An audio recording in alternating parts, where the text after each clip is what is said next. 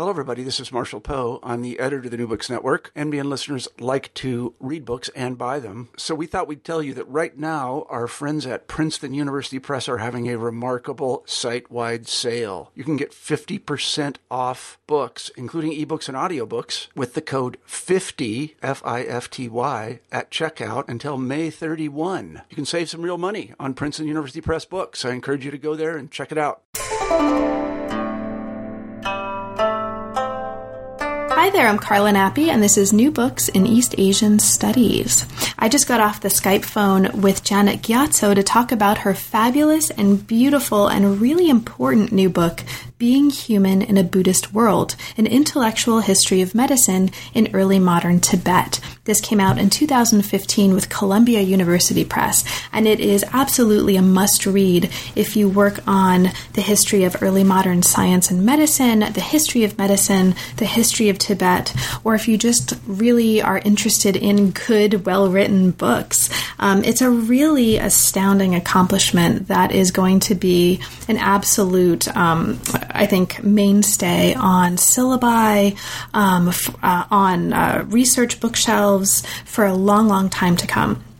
So what Janet does in this book is she looks at the interplay between kind of Buddhist and religious ways of knowing and practice and ethics and writing and more kind of scientific, medical, empiricist or empirically oriented ways of research and writing and thinking, and shows us how these were very much entangled in really fascinating ways, in ways that both distinguished and mutually informed one another in the early modern world. So there are chapters and parts that look at particular aspects of this, from particular modes of commentary to aspects of the medicine of women and gender, to attentiveness to materiality in the empirical world, to much, much, much more. It's a fascinating book. It's a very rich and extensive book, and it frankly was a total pleasure both to read it and also to talk with Janet about it. It's also very beautifully illustrated with lots of color images. One of the chapters in particular that you'll hear about in a few moments looks very carefully at a set of medical paintings and is very, very lushly illustrated with images from these paintings in a way that really integrates the images into the argument and is really a model for how to read these kinds of images creatively and also responsibly in telling a larger story. So I hope you enjoy, and I hope you have a chance to get your hands on a book. Again, it's a beautiful object as well as being a really masterful study. So thanks very much for listening, and I hope you enjoy. I'm here today to talk with Janet Gyatso about her new book, Being Human in a Buddhist World. Welcome to New Books in East Asian Studies, Janet, and thanks very much for making time to talk with me today. I'm really, really excited about this one. Well, thank you so much for asking me. It's a great opportunity to talk about my book with someone, so thanks so much. Oh, my pleasure. So, Janet, could you start us off, as is traditional for the channel, by just saying a little bit about what brought you to the field? How did you come to work on Tibetan studies? Well, Tibetan studies, that's a long, long story. I was interested really in Buddhism and Buddhist ideas just in a very general way as an undergrad, actually as a math major, and then as an astronomy major. But fortuitously, I ran into or had the chance to go visit a Tibetan Buddhist monastery in New Jersey that had lectures for outsiders. And I was just blown away just in general by meeting. There was actually some really old teachers there who were teaching and just seeing them as human beings and the way they talked about things. And I just decided that I had to learn Tibetan so I could talk directly to them and not through a translator. And so I changed course. I actually quit school for a while. I studied Tibetan for a couple of years and then found myself in California and then got back into Berkeley and then actually went on entirely through the program there in Buddhist studies. Wow, that's awesome. Wow. So the book that we're talking about today is a really masterfully written and researched history of medicine in early modern Tibet that looks very carefully, among other things, at the relationships between what we might call medicine and what we might call religion in that context. So how did you come to this particular topic and to decide to create a book-length object about this particular topic? Okay. Well, first of all, my main answer to that question is that I have no idea, and I don't know how I wrote this book. And when I look at it now, because it just came out, and I'm still trying to, come to terms with, did I write this, and how did I ever get this idea? It's just like it's like an amazing thing to confront what you've been doing actually for a very long time, when it's now an object in front of you.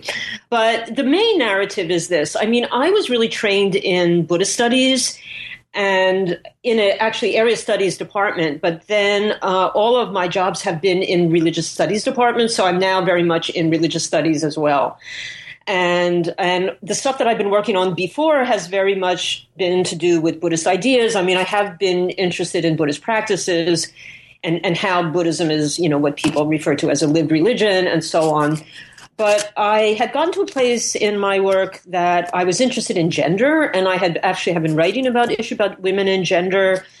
And I decided to, if I wanted to work on this in Tibetan studies, it occurred to me, maybe medical works might have something to say and might be interesting to see how they characterize the female gender.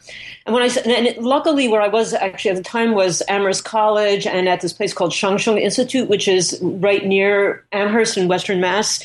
There was a Tibetan teacher there actually doing a course on Tibetan medicine, and I was able to take part in this course. And I was just really amazed at the style of writing in this root medical text, the 4 treatises that the book talks a lot about. It was so different from everything that I had read in Tibetan literature so far, which indeed is so dominated by religion and Buddhism.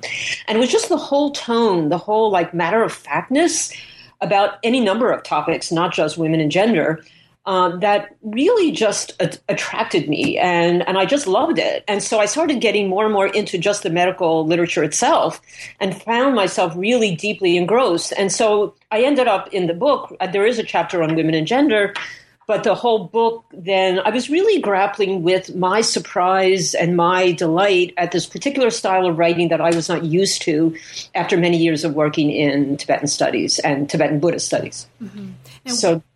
Sorry, go on. Yeah. No, that's it.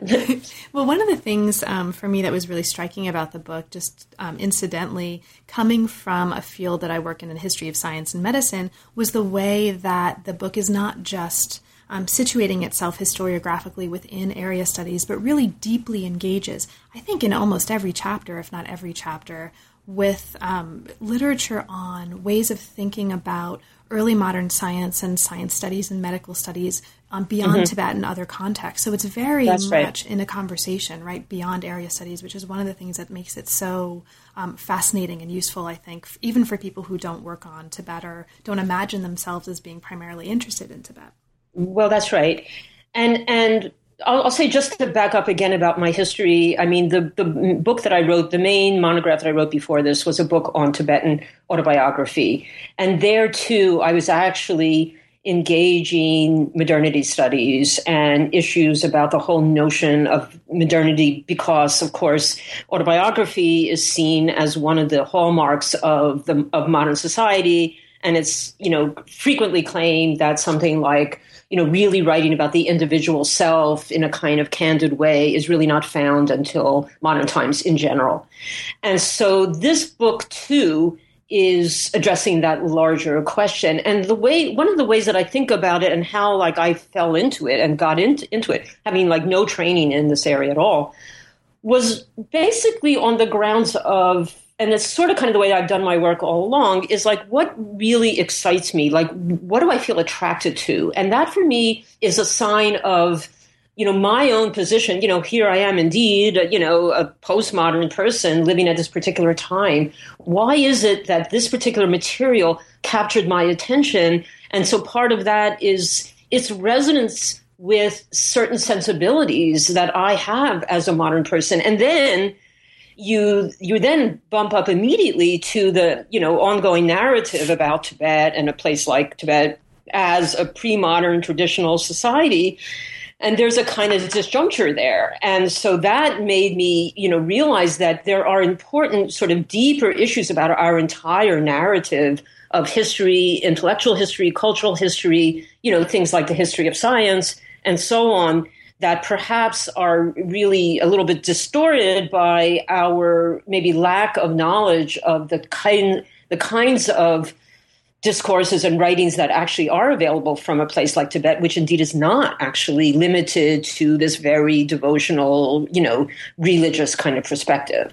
That's right. So, yeah, so that's why, all along, and I also receive a lot of challenges. I mean, in that first book on autobiography, I spent a lot of time, and I think it made the book, somewhat better, is having a lot of people say, well, I don't care if they're writing in the first person. That actually is not autobiography. It can be, because Buddhists believe that there's no such thing as the self. So how can it be individualistically oriented?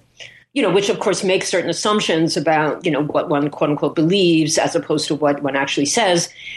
But the same thing with medicine, actually, and I'm expecting perhaps to get some critical pushback on the book, because if you look at writing right now on, anything about medicine in any Buddhist world, it's all about how Buddhist ideas have completely dominated, conceptions of health, conceptions of the body, and that actually something like, modern medicine or biomedicine is really not even comparable. It's really, there's a question of whether you can use even the same word for what you would see happening in a place like Tibet.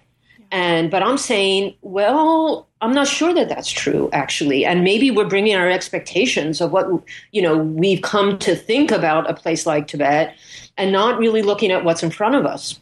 So yeah. Yeah. I mean, I think anytime we're writing about medicine outside the dominant biomedical context, right, you kind of, you're going to get it from every side. And this That's is not right. to say, but, either you're, if you integrate attentiveness to the context, a wider context rather than just like China or Tibet, right, or Japan, you're going to be, people are potentially going to say, oh, well, you're just reading it from the lens that's exactly centric, and if it's the opposite. Right. So I think the book strikes a really beautiful balance, actually.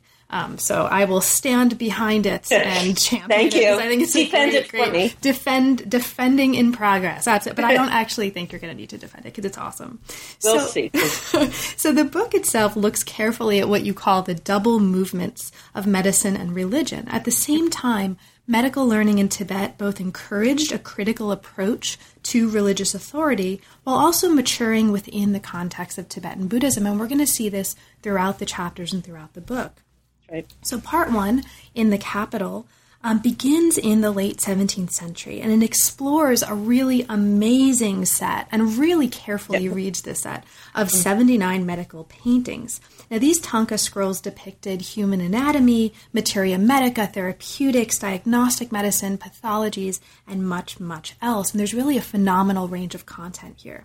Now, they were closely tied to a textual corpus by the man who directed the creation of the paintings, and this was a regent and protege of the great fifth Dalai Lama, the Dalai Lama who consolidated the Tibetan state in the 17th century. So can you bring us into this, because we're going to see him later, by introducing the author of this text who also supervised the construction of these paintings, the Desi?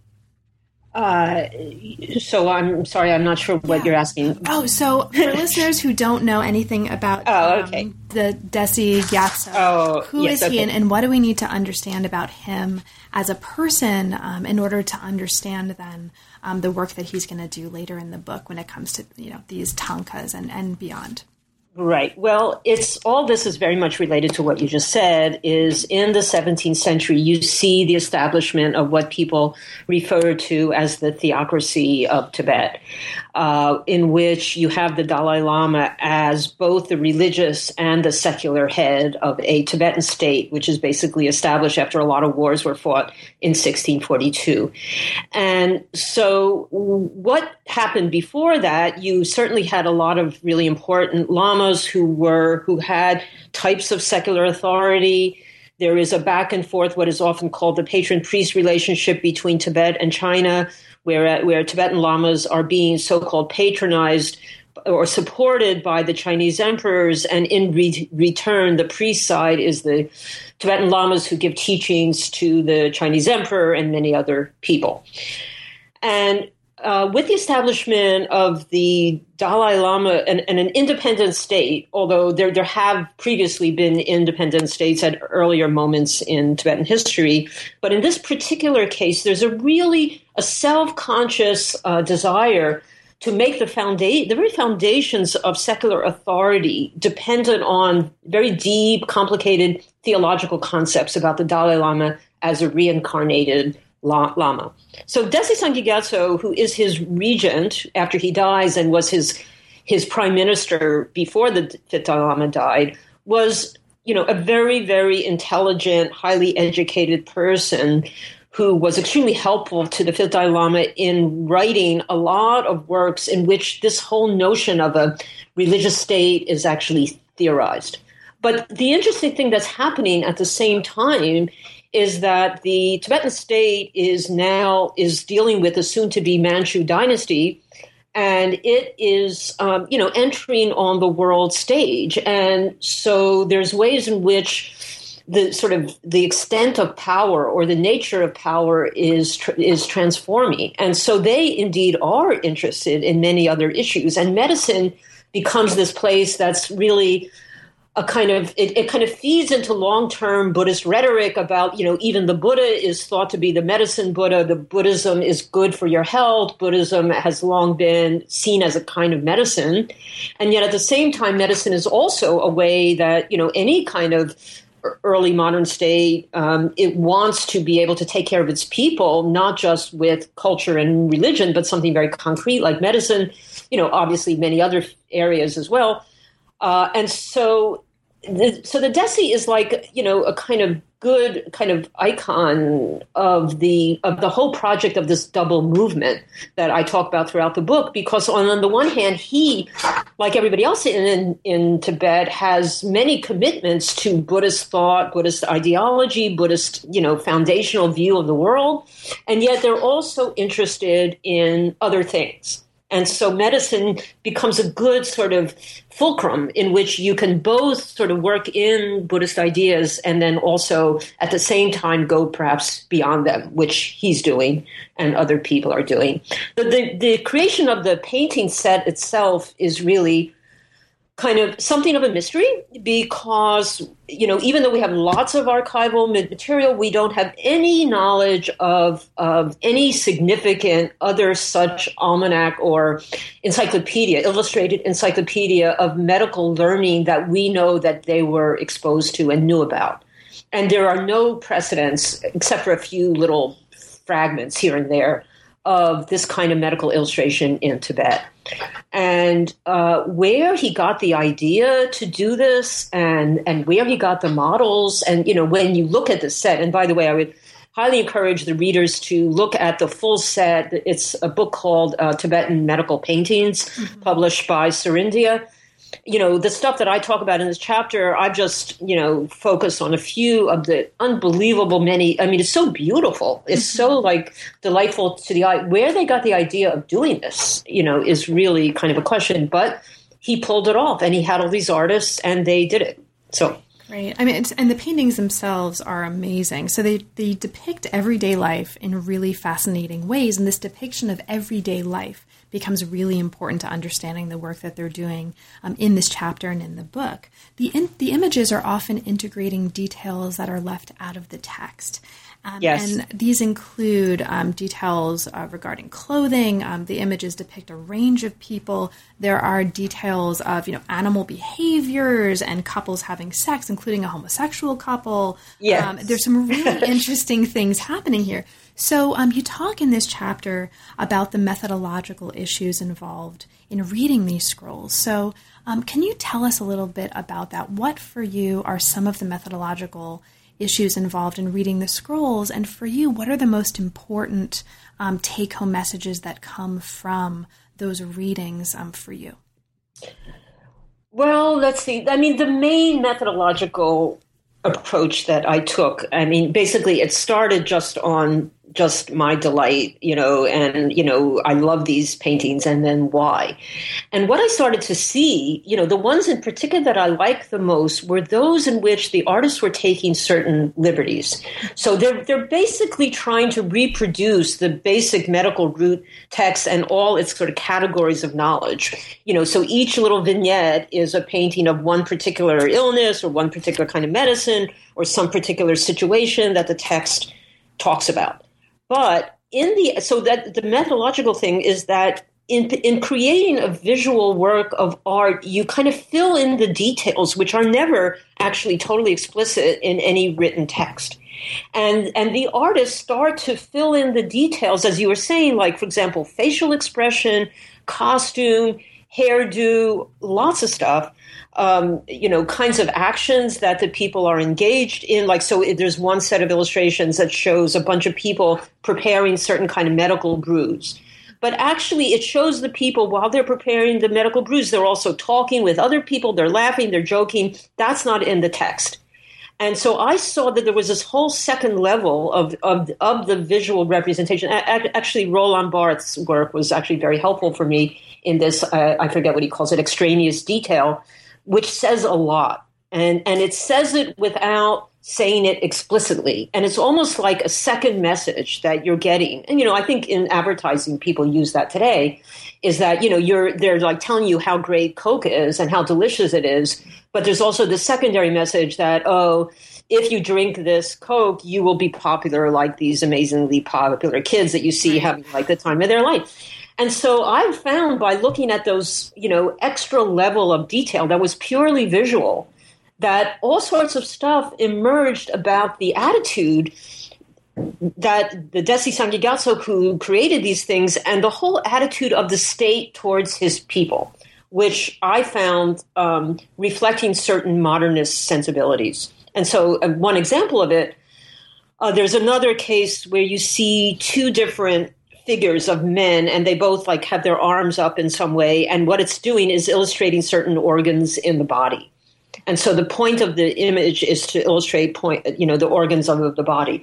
But the actual two different men, like there's a huge amount of detail in their expression. One has a huge mustache, the other is bald. And you say, why did they bother to like fill in all this detail, which has nothing to do with the organs in the body that the thing's trying to depict? And what you see there is a kind of interest in individuality. In fact, a delight in individuality for its own sake, which, is never actually spoken in the medical text, but you can see it operating. It's very, very evident. And this phrase, like delight in individuality, that comes straight, in fact, out of autobiography theory. Our interests, for no reason at all, we just love to hear the stories of individual people just for their own sake. Very, very modern sentiment. So those were the kinds of things that I could detect by looking at the illustrations. Mm-hmm. And the chapter actually makes the really interesting case, I think, that the world envisioned in the paintings is really interestingly combining individuality with a kind of generality, right? The medical true. Paintings, they don't depict specific deities, right, or people or events. They portray generic scenes, exactly. Generic deities, right? They kind of decenter religion. And so the chapter, at least I thought, was making a really interesting argument that this kind of way that it's combining generality and individuality is actually a model, right, for the values of the state. So people who are interested in like connections between medicine and imaging in the state will find a lot of really interesting material here. Very good. So the Desi wasn't just somebody who wrote commentary to the four treatises or who supervised paintings. He was also a historian of medicine. He was a writer in other ways. And the next chapter stays with him to look more broadly at the history of medicine in Tibet from the 12th to the 17th centuries and its patronage by the 5th Dalai Lama and the Desi, his protege. So in the Desi's writing, he's really critical of one of his main medical predecessors, and this is someone called Zurkarwa. Am I pronouncing that relatively? That's right, yeah. Okay. That's good enough, yeah. Okay, great. So Zurkarwa is someone who becomes really, really important later, and he's the 16th century author of a commentary on the 4 treatises called Ancestors' Advice. Now, you point to the kind of really interesting aspect of this, at least in part, being that the Deci is really super critical, in a way, relatively speaking, right? Yes. Of the Zurqarba in the context of writing a biography of this guy. And this is actually a kind of breach of writerly etiquette. Mm-hmm. Now, you're suggesting that this approach, this very candid approach, very critical approach, was possibly a product of and a model for medical professional ethics. So could you maybe talk a little bit about that aspect of what's going on? Yeah, well, etiquette itself, I think, is very important, again, and it is a window onto really important cultural values. And I think there's an etiquette or a mode of being that perhaps was tolerated more in medical circles than in Buddhist circles, although in Buddhist circles, too, there is a lot of criticism and a lot of debate and so on. But people are more constrained by, you might say, the etiquette of deference to teachers in the Buddhist context than they were in the medical context. And that's where I tried to develop this notion of mentality or mentalité in the French Annales School sense of it's where I'm trying to point to the differences between Buddhist ethics, etiquette and protocols and those that you find in medicine, which I'm feeling are more informed by scientific ways of thinking, so that one doesn't have to think so much always about who you're insulting. When you're trying to get the facts right, you just are, just looking, you're going after the facts themselves. And therefore more like freed up to be able to also say the truth about who really knows, who doesn't, who's competent and who's not.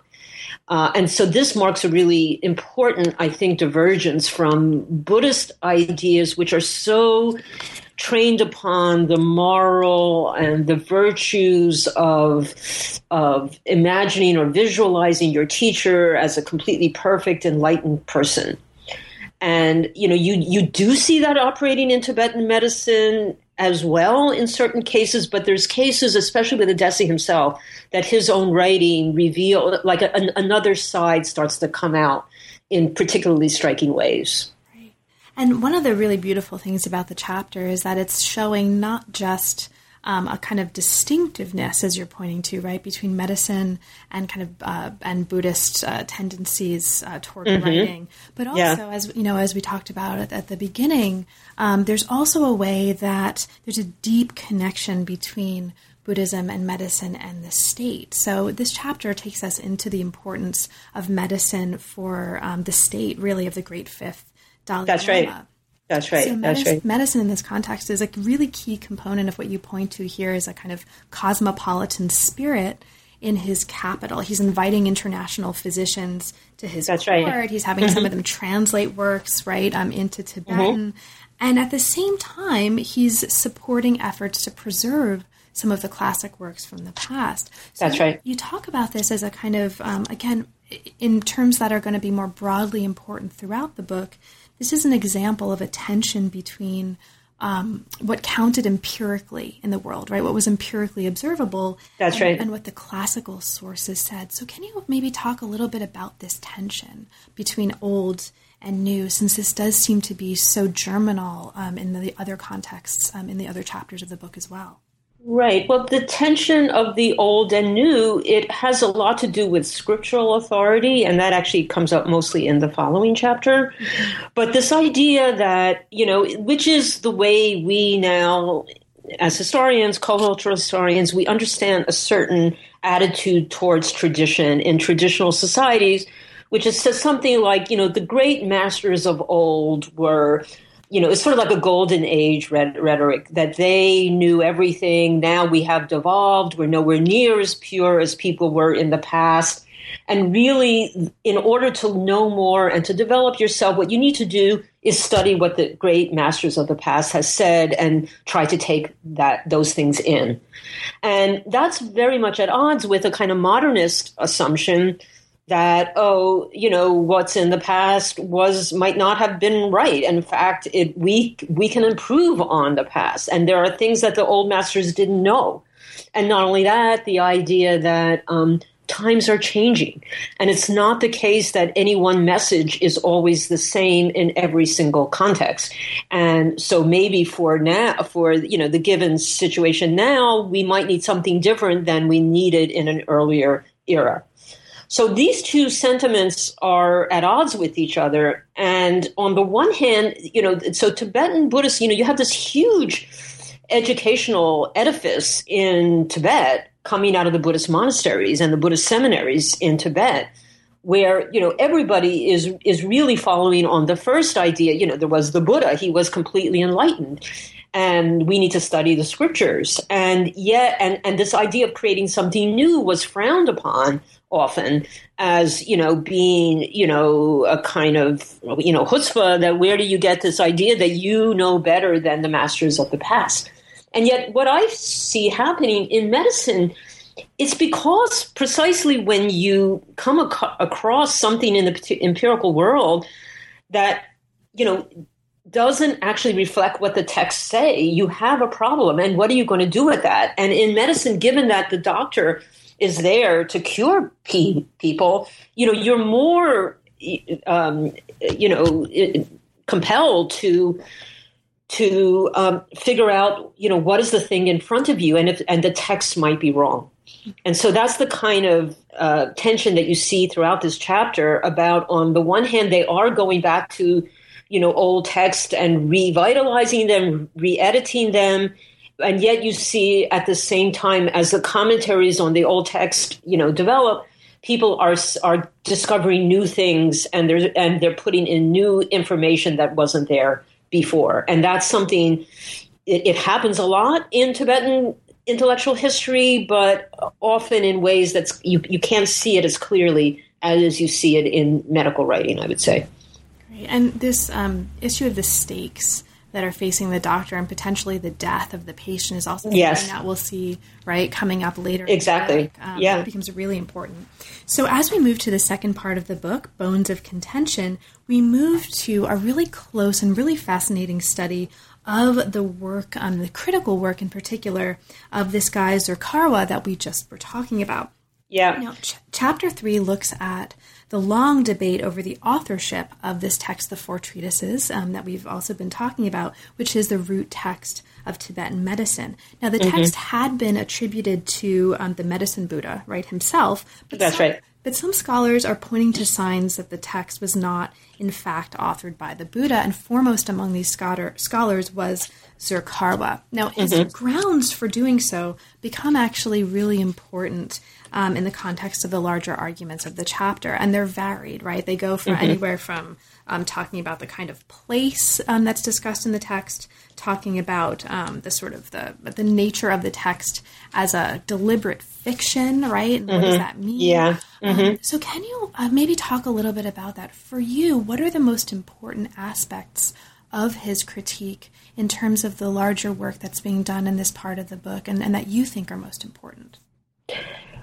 Okay, well, it's fascinating. So the one thing that the listener has to know is that Tibetan Buddhists composed and created many works of Buddhist literature, and some of them are obviously and self-admittedly written, by historical figures. But there also is a long tradition of creating sacred scripture that in some ways is attributed somehow to an inspiration coming from the Buddha himself, either, in some kind of mystical, timeless place, or even historically that the Buddha himself spoke that way.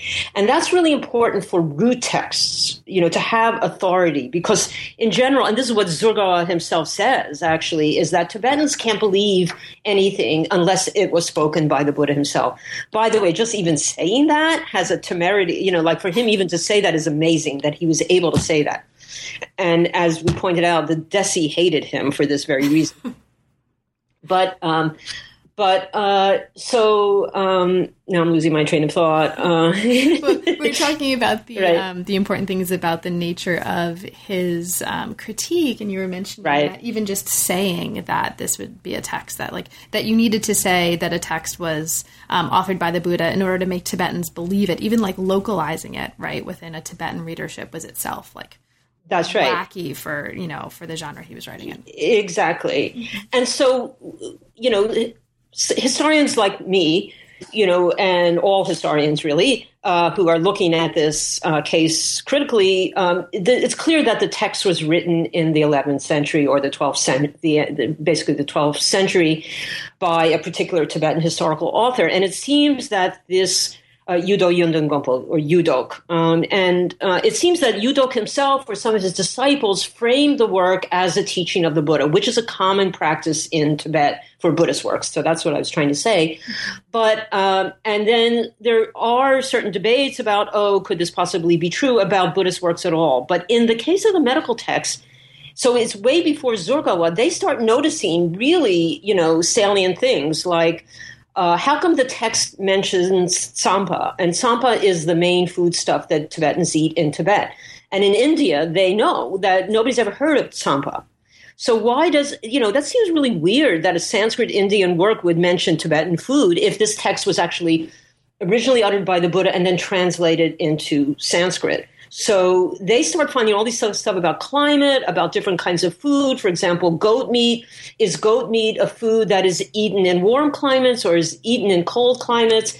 And they start doing this critique based on empirical knowledge of climate and difference between India and Tibet that makes it impossible for the work to have been written in India. And that's exactly the same thing, by the way, that modern historians do all the time when they're trying to assess the validity of some authorial claim. The thing that's interesting about Zorgawa's move, so he's following this and he knows about it.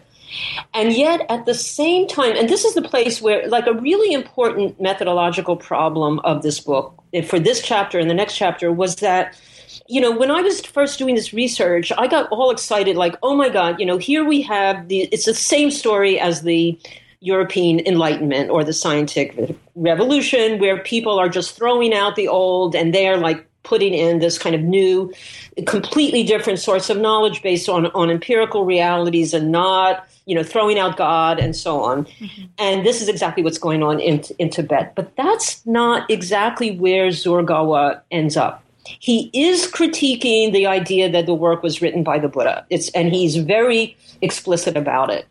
And he's also very self-conscious that it was a necessary fiction to frame it as a teaching of the Buddha, as is a very common custom in Tibet. And he's very bold in saying that, but he understands why this guy Yudok would have done that. But then he gives you this whole interpretational move that actually, when you're talking about inspiration, when you have a very brilliant person like Yudok, who actually, in fact, the four treatises is really a combination of medical learning from India, from China, from Western Asia, even coming from the Greco-Arabic traditions of medicine, Inner Asia, and so on. Brilliant guy. He puts together this amazing synthesis. Where's that? What's that brilliance? And he's realizing that brilliance is not very far from what the Buddhists are talking about when they're talking about the enlightened impulse of the Buddha. So even though, strictly speaking, it wasn't the exact historical person, the Buddha, who wrote this text, in a way, it's not so different from it being by an enlightened, brilliant person like the Buddha, namely Yudok. So even though he's cutting through this kind of historical claim, he's sort of kind of reasserting it. And I'm trying to call this a post-empirical turn, where he ends up saying that even though the Buddha didn't write this, it doesn't matter. This is as good as the word of the Buddha because it helps sentient beings, it helps people to get better from illnesses.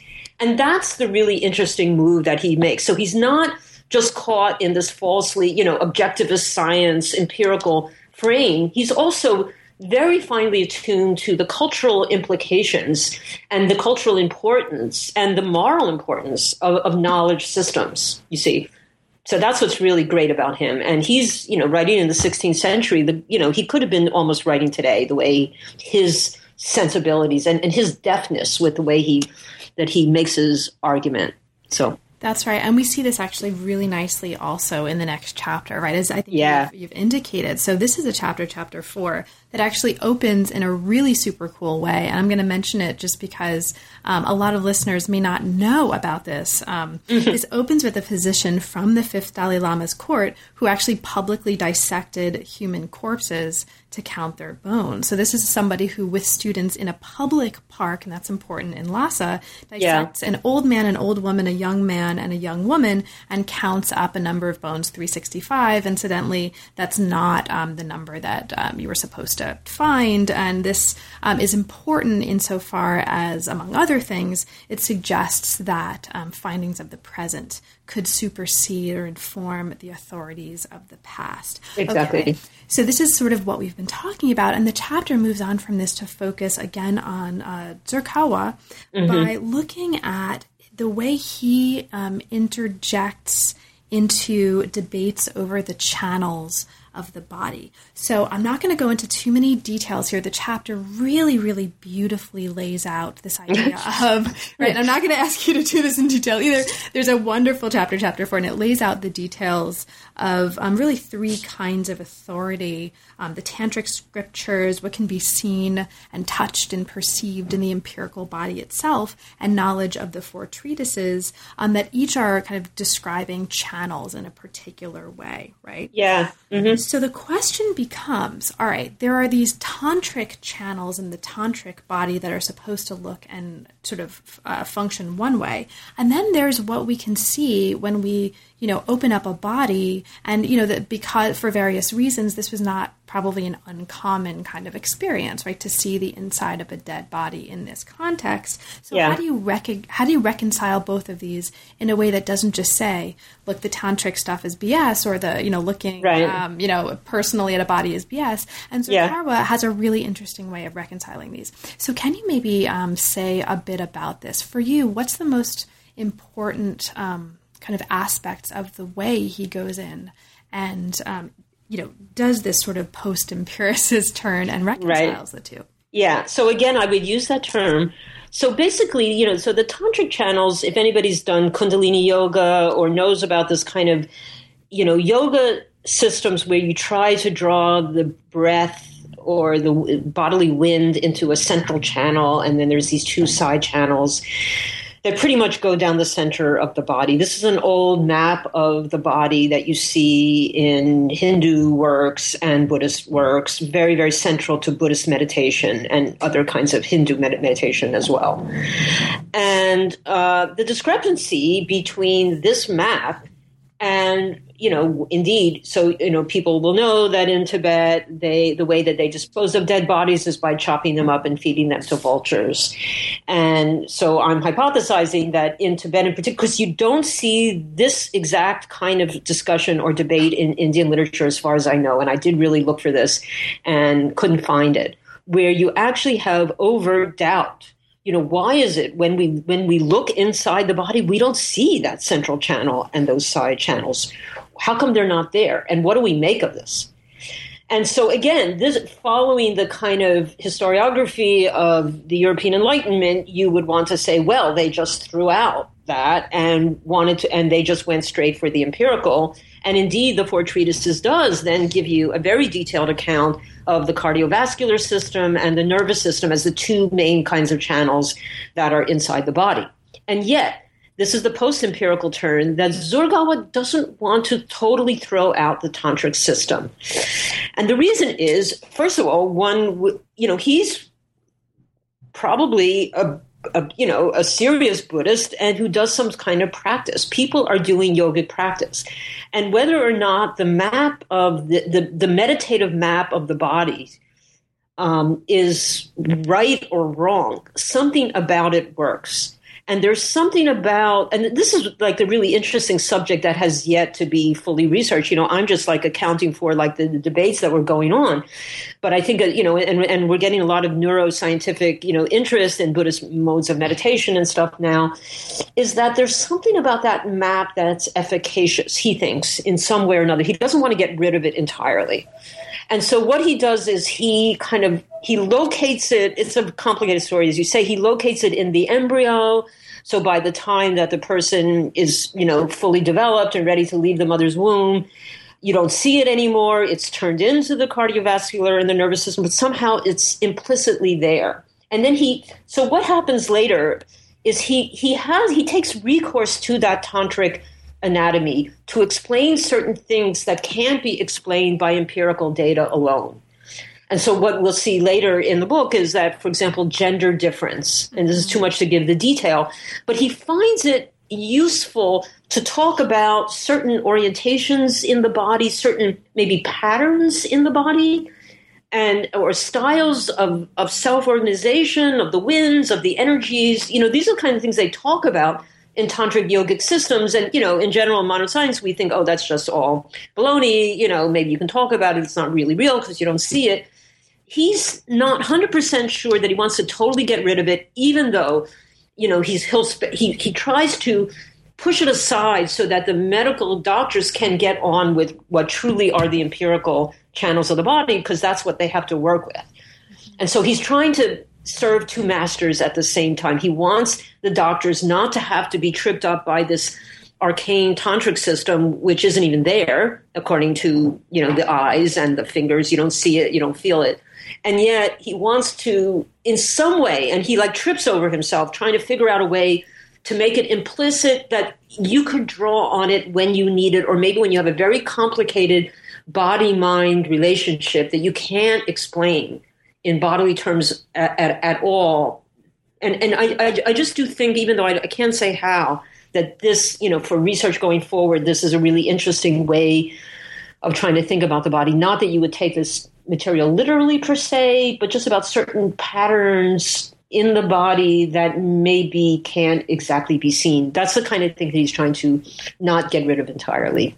Yeah, it's really fascinating. I mean, you use the phrase here and in the next chapter on the heart, right? And we don't have time to talk about the details, but this is an argument over whether or not a previous claim that the heart of the body actually tipped in a different direction in males and females, what to do about that. And you talk about his skill in ambiguity and his trick of, as you call it, riding several horses at once until one sees which will serve best, right, for the task. Right. And it's really fascinating. And I think there's thinking about the sort of mastery of ambiguity as a skill is, I think, really, really useful here.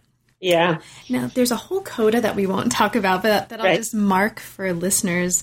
There's a coda here at the end of this chat, or at the end of this part of the book, that brings our two kind of protagonists, Desi and Zurkarwa, together by looking closely at how the Desi then looked at Zurkarwa's work and these interventions that Zurkarwa was making, and interestingly treated them kind of differently in different cases. So I'll just mark that for listeners. Definitely look to that because it's a really interesting part of the book. But let's get to the third part. This is Roots of the Profession, and it starts with Chapter 6. Now, Chapter 6, looking at the late 12th century, asks what impact, as you put it, medicine's attention to the empirical body may have had on the way women and gender were represented. And we see some really, really interesting things happening here. So in contradistinction to other forms of medicine like Ayurveda, the 4 treatises of Tibetan medicine actually conceived of female pathology as its own branch of medicine. This is really interesting. Now, at the same time, you point to several passages in the medical treatise that were, frankly, misogynist. So can you maybe talk about this? What do we need to understand about this sort of potentially misogynist element of the treatise, and why is that important in terms of the larger arguments you're making in this part of the book? Well, one of the reasons it's important is that social conception, politics, rhetoric, and so on is not divorced from scientific knowledge, and the two intersect in complicated ways. And so I think one of the important things of this chapter is the ability to tolerate what might appear to us as blatant contradiction. Because on the one hand, you do have a bunch of quite misogynistic statements about women. It's just coming out of a very fundamental, let's say, like you find everywhere in the world, a sense that men are more important than women. A lot of androcentrism in, medical attention to the male as opposed to the female, something that continues to this very day in the United States, and so on. And yet, at the same time, in places, and in some very important places, the doctors set that thing aside, that rhetoric aside, and then they actually start to see some really important things about sex and gender, which also could be in conversation with stuff going on today in gender theory, which is, exploding in importance, as you know very well. Mm-hmm. And so at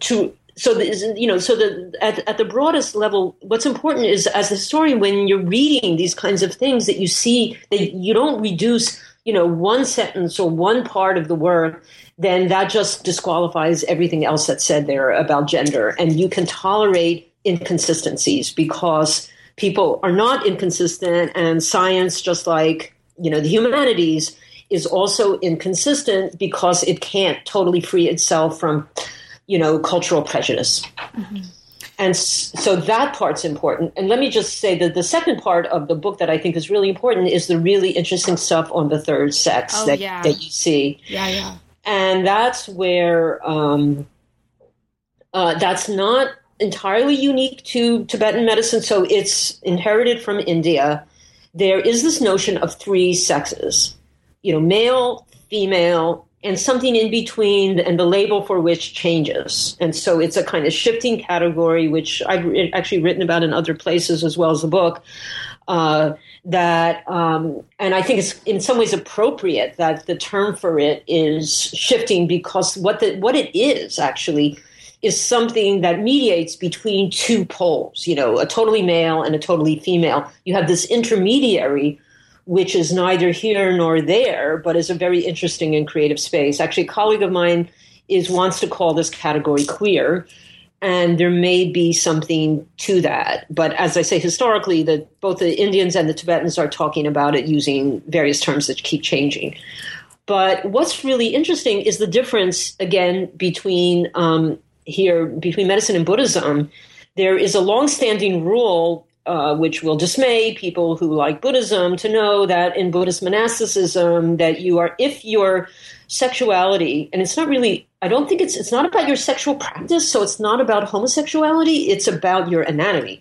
If your anatomy is in some way ambiguous, then you are not allowed to take ordination as a full monk or full nun in Buddhism across the board. And so that's there. It's in the Vinaya. It's in the rules for monasticism. On the other hand, medicine finds this third category very interesting, and of sexual identity. It's a complicated discussion you have to read, but actually realizes that this third category is really important.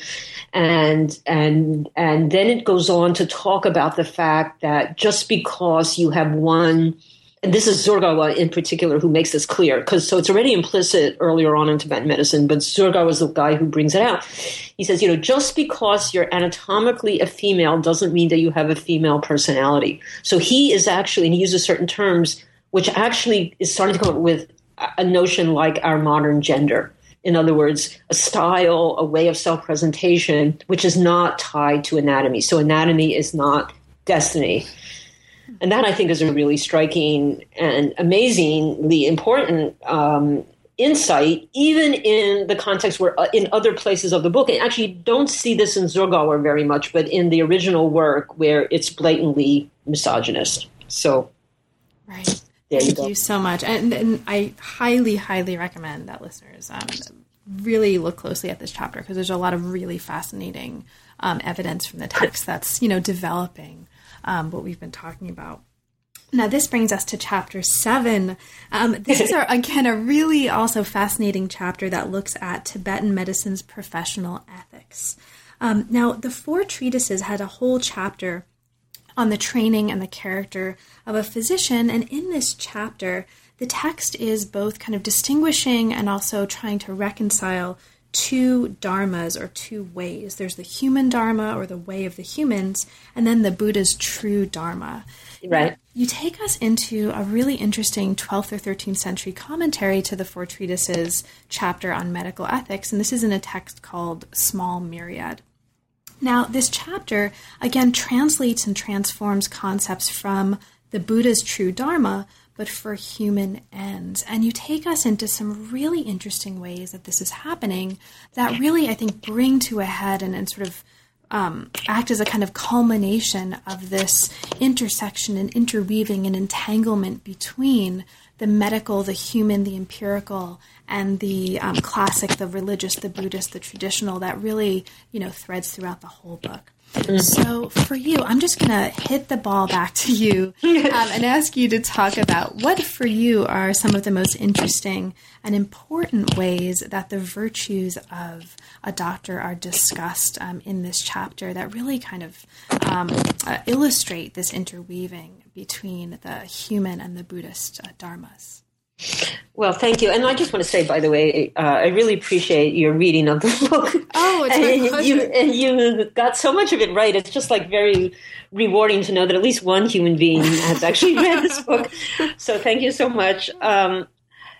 So the whole thing of these two categories, they weren't categories made up by medicine. So they were in Tibet already, and they're really interesting. But medicine really uses them and goes to town on them in ways that probably nothing else in Tibet did. And that's the distinction you say between the Dharma of humans and the true Dharma of the Buddha. So notice that they're using the word Dharma in both cases, which they're using in a very particular way. But that's why I call the book Being Human. That really medicine is about the human way, and it distinguishes it. So it talks about physicians who can be truly Buddhist, and so that it would be a physician who's completely selfless and completely non-selfish and is completely devoted to his patients. But the human way doctor is the doctor who is also totally devoted to his patients, but also devoted to making money, making sure that he has a successful career, all the materialistic issues that have to be considered in the real world. But that ethics also then applies to a lot of other things. It's not only about being ambitious and wanting to be known and wanting to, have a good reputation, which are all considered to be human things. They're the kinds of thing that the Buddhist supposedly is not supposed to care about, what his reputation is. And I point out in the chapter that maybe if you're a sage, living in the forest, you can afford to do that. But if you're a doctor, you can't be a pauper, because if you're a doctor who has no money at all, you can't buy instruments, you can't buy medicines, you don't have the tools of your trade. And this is actually becomes one of the really interesting differences, I think, between religion and science. In science, you have to have material objects, whereas in religion, sometimes it can be the matter of the spirit or the mind alone, which is good enough to some degree. And so that's a really interesting distinction. But then the thing I like best about this whole topic and in the chapter is they start to get into type of virtues for the doctor, which are really, again, a little bit different than the Buddhist. And one of them, I very much like this notion of materiality. So the chapter talks a lot about the relationship between the teacher and the medical student. Mm-hmm. And what kind of relationship you need to have in order to learn medicine. And it's interesting for the comparison with Tibetan Buddhism, which also has a huge amount of stuff on the relationship between the guru and the disciple, which is also, of course, filled with really important moral and ethical kind of insights. But something about in the medical case, it's more material. It's more taking into account the realities of the world. It's more taking into, so it separates the notion of style, like personal style, from its moral implication. So one of the things the text tells the student is be like your teacher. Whatever your teacher likes to do, if your teacher likes to play, if your teacher likes to farm, and then it goes on and says, if your teacher likes to fight, which is definitely not a Buddhist virtue to fight. And whatever your teacher does, just be like your teacher, because there's something about this really important intimacy beyond judgment of your teacher that's really important, that you need to get so close to the teacher. Why? Because what you're learning from the teacher are certain ways of handling your instruments, ways of handling the patient, this whole sort of very materialistic, down to earth kind of way of being in the world that you need to pick up. And part of it is just being open to his style. And there's actually a Tibetan word for this, which was a new word to me. And that, I think, is just really fascinating because it's able to separate, moral judgment from intimacy, and which I think is a really fascinating thing to think about. Not that moral judgment wouldn't ultimately come to play. Of course, it does. You don't want to be intimate with a murderer and just start, and there are all kinds of, moral cautions that even the human way of medicine actually advises as well. But just the way that it tips into a more sort of down-to-earth materialistic side of a kind of doctor's way of being, which is indeed also very, very ethical, was fascinating to me. And what I end up with at the end of the book is the way that death operates on the horizon. And I make this point that, the whole question of death in Buddhism, so this is just like really, in some ways, caricaturizing, what's the ultimate goal of Buddhism is to get enlightened. And what's the ultimate goal of the physician is to cure the patient. And how, whether you're enlightened or not is a very complex state of affairs. How do you know if somebody else is enlightened? How do you know if you're enlightened? There's been a lot of stuff written on this topic. You can look at Steve Collins' big book on Nirvana. What is the nature of Nirvana? And it's a very, very rich, obviously, site for religion. But in medicine, the question of whether you have cured your patient, and particularly if the patient has died or not, I'm just struck by how absolute is that judgment, that, it's either yes or no. The patient is still alive or he's dead. Mm-hmm. And yes, there's debates about, when do you take someone off life support? When has the person actually died? That's true. But that's a kind of very, specific matter. But basically the sort of total clarity, death is death. And the way that they deal with death in medicine, the way that death is dealt with in religion, I think in some ways are defining sort of way of looking at things that maybe defines the whole sort of tension between religion and science, I would say. That's right. That's great. And the chapter, I think, ends on, or at least sort of, close to the end of the chapter. You make a really important point here, which I think brings together a lot of these issues, the importance of this, intimacy with the teacher, the importance at one point of speaking with the forked tongue of a snake, right? Yeah. And the outcome of the situation is unclear, which is awesome, and how to deal with the certainty or the absoluteness of death. It's that the medical ethics of the four treatises ultimately, as you put it here, was about managing forces outside of the physician's control. Exactly. Which is just, I think, a really wonderfully insightful point here and really important. So, Janet, there's also a conclusion, and I won't, I'll just mark the presence of a conclusion, which really wraps up a lot of these threads for listeners who are going to read the book. Now, there's a lot that we didn't have a chance to talk about, right? It's an extraordinarily rich book of more than 400 pages. I mean, there's so much that we didn't have a chance to talk about. Is there anything in particular that we didn't have a chance to talk about, but that you'd like to mention for listeners? One thing that is really important is that I want to mention, and I want to give due recognition to the fact that the only way that I was able to actually do this project was that I had a wonderful student. His name is Yanga, who's from Tibet. He's a medical historian. He actually was at Harvard to do his PhD here. He also wrote a great thesis on Tibetan medicine in an earlier period than my book, but he read with me a lot of these passages. And one of the most important things in reading the passages, in addition to their very technical terminology, is really getting, when is the author being ironic? When is the author being sarcastic? When is the author actually hedging his bets?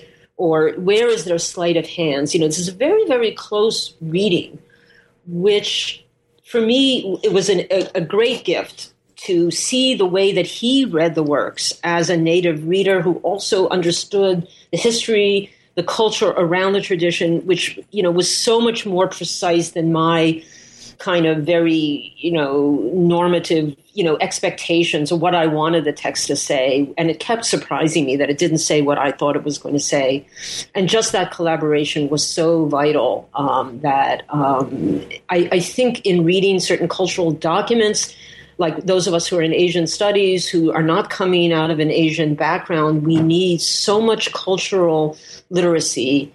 It's really, really important to keep trying to keep yourself honest for that. And that, by the way, it's not true only of someone who's grown up in the West. I think modern Asian students, too, have inherited all these, romantic ideas about, the East versus West, which are just as problematic as the ones that we have here and so on. And so how one has to be very open and very cautious in one's way of reading. I mean, that was fundamental to a project like this, which I also would like to add. It took me something like 12 years to write this book, and it literally drove me crazy.